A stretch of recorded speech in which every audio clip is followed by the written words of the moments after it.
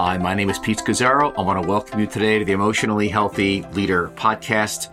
Our theme today is why real discipleship starts in the basement. Why real discipleship starts in the basement. I spent, as you know, 26 years pastoring as a lead pastor at New Life Fellowship.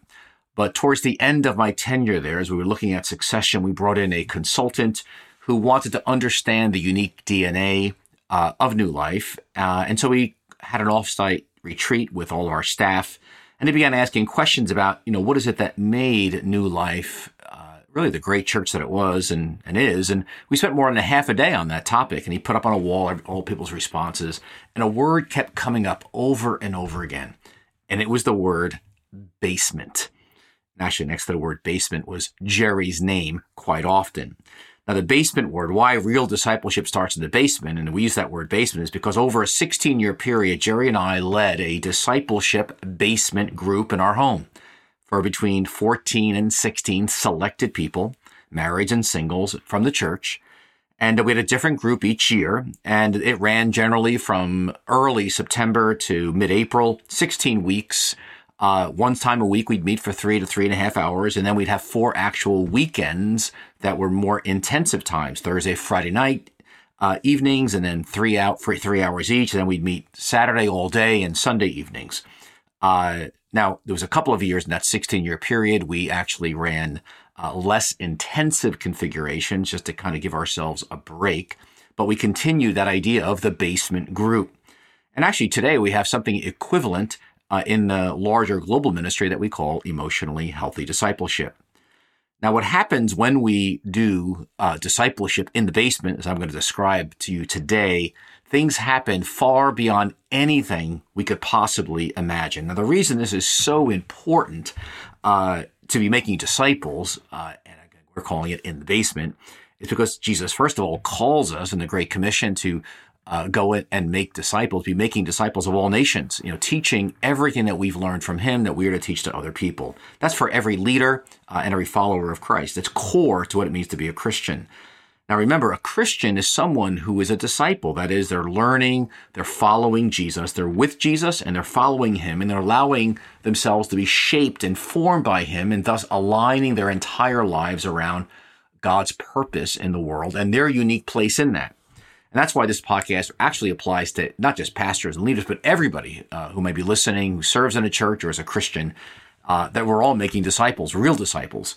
But then secondly, Jesus models for us actually discipling. I mean, he chose in his short 3-year ministry to focus on 12, spending all night praying before he chose them. Then he focused on 3 within the 12, Peter, James, and John.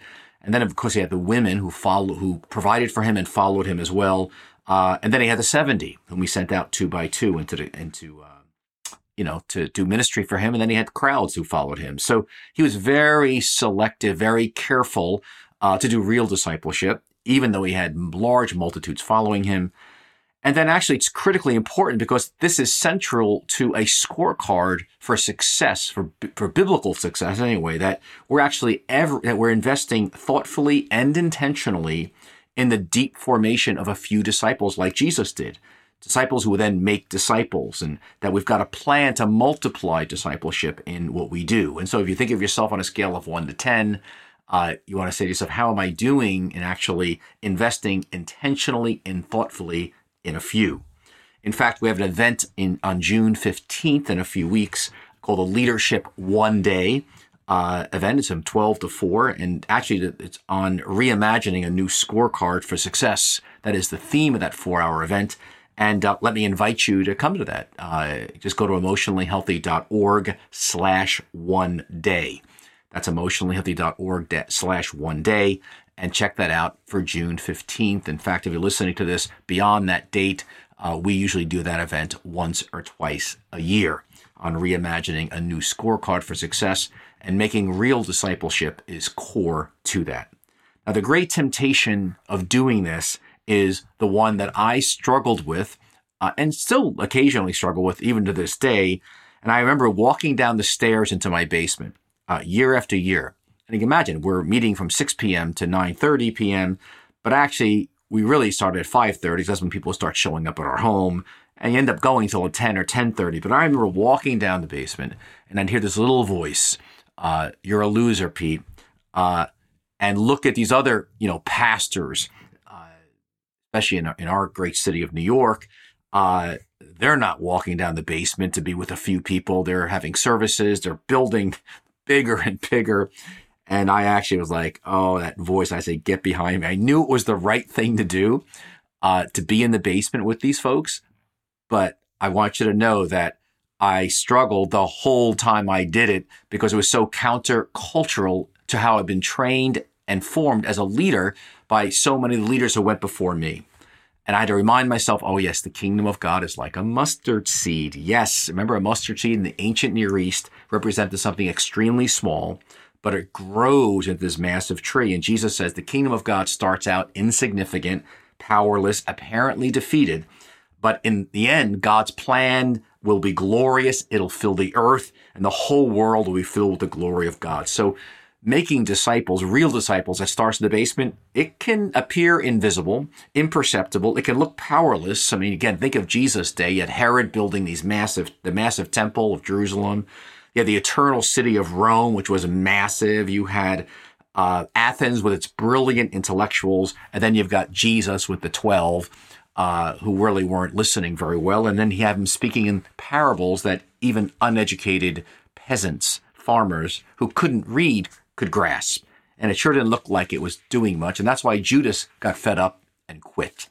But we do this real discipleship in the basement because the future of the next generation depends on it. Now, we see that all through Scripture, from Moses to Joshua, from Elijah to Elijah, Paul and Timothy, and of course, Jesus and the 12.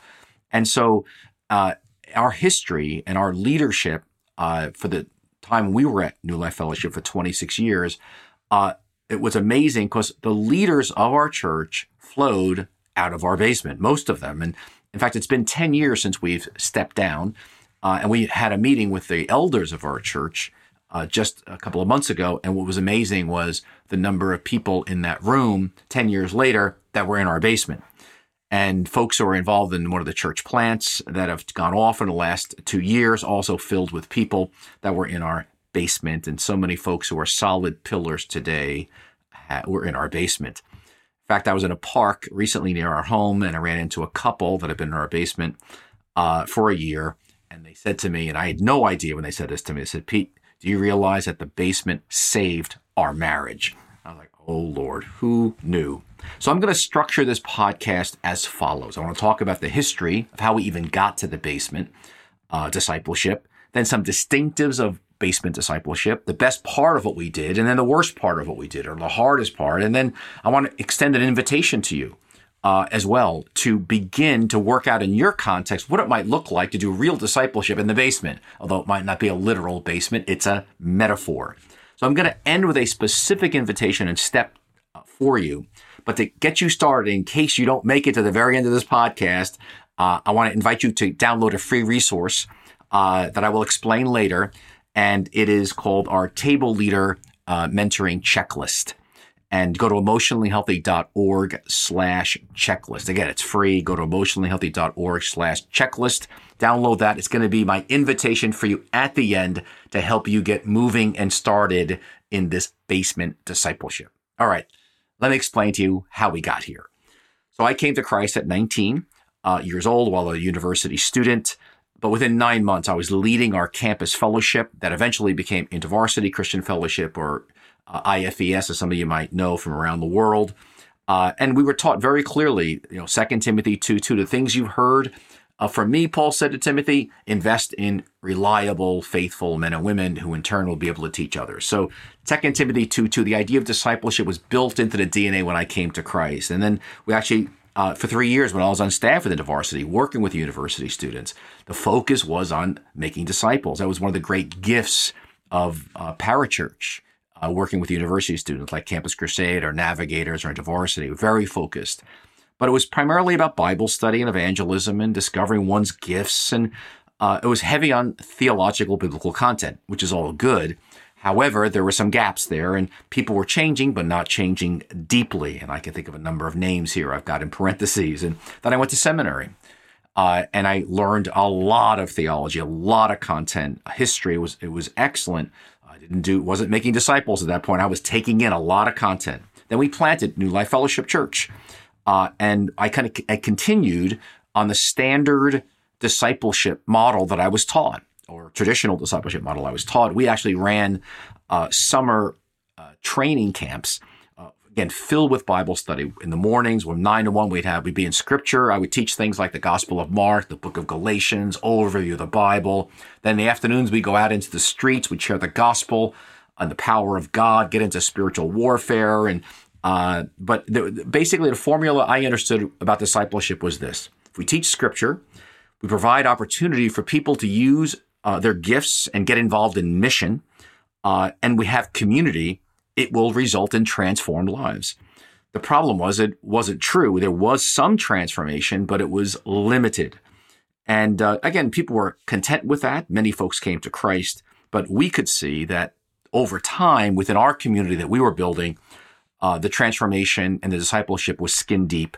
It was not deeply transformative. And then, as many of you know our story, God met Jerry and me, and we were deeply transformed as we entered into what we call today emotionally healthy discipleship, and realizing that emotional health and spiritual maturity are inseparable, that it's not possible to be spiritually mature while remaining emotionally immature. And we went to a whole nother level in our own formation in Jesus, and that gradually morphed into our basement group. And then we began to do some discipleship that has some clear distinctives from what we did in the past. Not that we weren't teaching Scripture, of course, or books of the Bible, but the basement discipleship that we began many, many years ago had a number of distinctives. So here's a few of them. Number one, it was content-driven as well as life on life. In other words, there was fresh content to apply Scripture that we had not had previously. So it was many of the things that are in our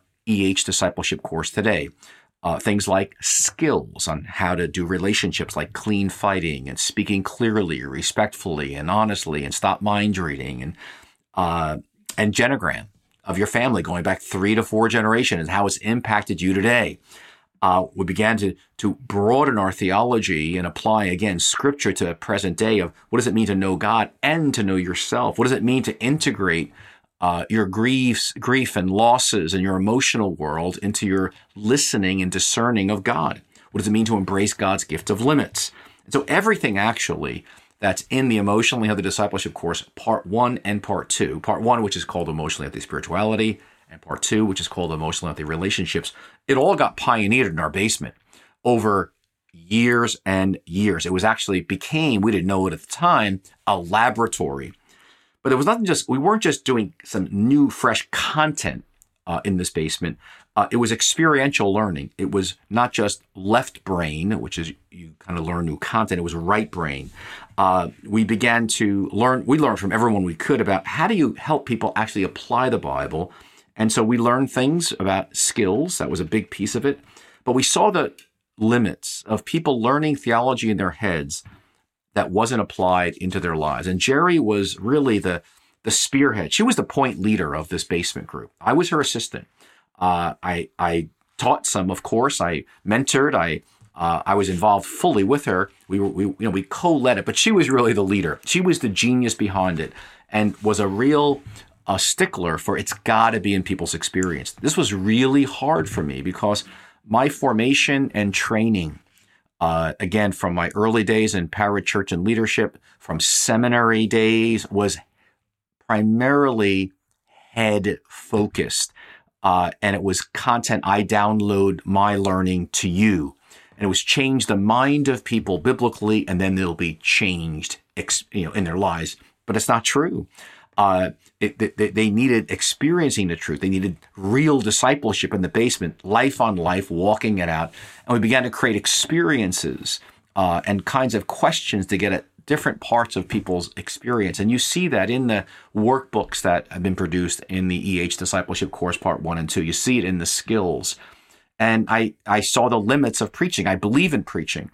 But you probably heard the saying that preaching is like thinking that preaching is transforming people's lives alone is like walking into the nursery at church, spraying milk all over the babies and saying we fed all the children. Now, again, preaching's important. Last week's podcast was on preaching. Okay. So, but it wasn't enough for Jesus either. He preached to the multitudes, but he did much more than that. He trained the 12. He did real discipleship in the basement himself, life on life. So it wasn't just we had content, and it wasn't just that it was experiential learning, but another distinctive is that Jerry and I were learners ourselves. I went and got a doctor of ministry in marriage and family. Jerry went and became a master trainer with an organization called Pairs. And we were learning and traveling everywhere about how do people change. We were growing ourselves. We were totally committed to growing in Jesus, each of us, our own transformation. And we were continually wrestling with how do we position people to be transformed by Jesus? How do people change? And we kept improving it year after years. And we continue it to this day. Really, it can be summarized in a statement Jerry would say to me. Very simply, she'd say, Pete, I do not want to play church. I am tired of playing church and people not changing, uttering things that they're not living. And so just as Jesus was focused on transformation, Jerry was not wooed by crowds or the big meetings we would have. And again, I was, of course, thinking about sermons. I'm thinking about the leadership team, staff team. I'm thinking about the board and ministries going on and reaching out to the community and buying buildings and budgets and long-term planning. And of course, I was, as a lead pastor, I got all the regular crises that come to every pastor and every leader. But Jerry kept me grounded about we've got to keep wrestling with how do people deeply change in Jesus and how do we do discipleship more effectively. But it wasn't just that we were learners. We were actually very planned and thoughtful as we would lay out a whole year curriculum. We were always working on it and thinking about it. We were very thoughtful about it. And then we were grounded. It kept us grounded in treating people as thous, not its. It's easy as a leader, at least it was easy for me, especially as our church got larger, you're kind of moving people on an org chart and launching ministries. And it's almost like people are its, but it's not personal. It's not an I-thou relationship. In some ways, the discipleship and real discipleship in the basement saved me. It anchored me on what's really important. And what's really important is the few. It's people. And that we began to see that it's not just people coming to Christ, those testimonies, which are great. It's actually, we're constantly being radically transformed by Jesus. That testimonies are meant to be coming out of the mouths of people who've been in Jesus 3 years, 8 years, 12 years, 20, 30, 50 years, being deeply changed by Jesus. And then another distinctive of the basement group was that we kept it time limited. In other words, that we didn't want people to become overly dependent on us long term.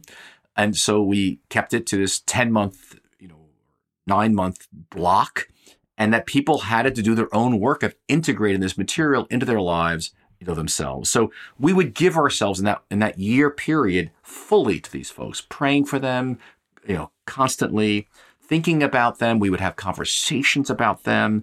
Again, we had marrieds and couples. Between meetings, Jerry and I are talking. Then we'd meet with people in between sessions, just following up on insights God might be giving us, challenges for them. We were seeking God for discernment on how to best serve them and see Christ formed in them. We actually had assistants eventually. We added assistants to help us coach people in the actual meetings themselves as they're integrating things in their life like Sabbath and silence and integrating skills like clean fighting and speaking clearly, respectfully, and honestly, and incarnational listening. And again, Jerry was just driving this process, which was just phenomenal. So I think if I was going to say, what's the best part of what we did? In fact, Jerry and I just had a little conversation about it, today. I said, and I had her add to my list. Well, the best part was, number one, is that we used our power and our equity as pastors and as public figures to invest in a few. That was a big decision. And to invest in a few people over a long period of time. And what this did was it gave us equity. It gave us people's trust. People trusted us over time, and then we could speak directly into their lives and nuance truth into them. And so, for example, one fellow who grew up in a church community, Pentecostal, but his spirituality was not integrated at all. And so what happened was he came to Christ at 8 years old, but at this point he was in his late 30s, early 40s, and he just had not integrated spirituality. And actually, I write about him in the Emotionally Healthy Discipleship book, because in 9/11 at the World Trade Center, his aunt was killed. Her body was never found. And she left behind 2 young children. And so even though his family was Christian, and it was such a shattering event, he didn't have an ability to integrate or even do grief, because they didn't do grief, and integrate emotions. He didn't do emotions either. But he had a breakthrough in our 9-10 month intensive basement discipleship group. And as he talked about, he finally was able to let himself feel stuff he'd never felt before, such as sadness and grief. And that's when things really began to change for him in his marriage and his parenting and his leadership. And he described the 9-10 month time in our basement as torture. At the same time, he described it as life-changing. And it was life-changing because he came alive, but it was torture because he came alive as well. I think of another couple that was with us that, something was just not right. They were raised in Christian homes, super nice, respectable, solid backgrounds, newly married, gifted, but there was something we just sensed that wasn't right. And so Jerry called them to come to the basement, not on a meeting night, a different night, and really challenge them. What's going on? Like, what's happening here in your lives that something just feels off? And that night, they did share something that was really off. And we resourced them. They got some help. But you need time and trust for that kind of stuff. It doesn't happen in the foyer and as people are walking out of church. And I remember them saying later that they probably would never have talked to anybody about it their whole lives. And yet it was a life-transforming moment. And so using our power and equity, in a sense, was the best part of what we did in the few, much like Jesus did with the 12. Then we were able to get into people's genograms and cultural messages and bad theology and the impact of all that in a way we could never have except for that basement group. Another best thing we did was we called people to commitment. We would basically say, this is a privilege, and to be involved in this basement group with us is going to change your life. And so we gave them clear expectations. In fact, the expectations got higher and higher each year. And we asked people for a big commitment of time. And they had to agree, for example, not to miss sessions. They had to agree to pay for materials and food, and they had to be open to learn, etc. But we called them to commitment. And that was really a very wise thing to do. Now, the hardest or the worst, most difficult part of doing discipleship in the basement is that sometimes you have people, and we had people that didn't work out real well. They were not great choices. So again, some were, quote, duds in the sense of there was not an openness or there was a defensiveness to actually receiving the kind of transformation that we were actually doing in that basement. So there was mixed fruit. This is not a slot machine. If you start discipling people, they're going to totally respond beautifully. It's all going to be great. I mean, let's remember the sower and the seed parable was for people who hear the word. There was different types of soil. Even Jesus and the 12, Judas quit. And then Paul, in 2 Timothy, you realize how many people quit on Paul as well. So there's going to be different soil. Sometimes soil is hard and rocky, or you're plowing and it's challenging. And so I remember one person in the group who would really was not open. He was open to a certain extent, but as we got deeper and deeper into deep message of his genogram, his culture, some of his bad theology, he was saying, I wasn't biblical enough. This wasn't biblical enough, like good Bible study. And I said, listen, I'm preaching through the book of Revelation, chapter by chapter, verse by verse for over a year. And you're telling me I'm not biblical enough? And again, now we're part of a local church, and there's a lot coming around this discipleship as a community. But there was a real defensiveness there. And I think if someone else we had in the group who actually turned out to be on the spectrum of a personality disorder, which made his ability to actually receive what was happening in the group and even participate in a 12-person, or we were a 14, 16 people community, he just was limited in the ability to do that. Another person, a couple, was in, and it turns out that one of the spouses was in the middle of an affair and wasn't being honest with his spouse nor with us. And then I think another person who was just so intellectual and heady that I could not get him out of his head. Very, very difficult. And at the same time, there were folks who were struggling and would say things like, I don't like coming here. Every week they say, I hate coming here.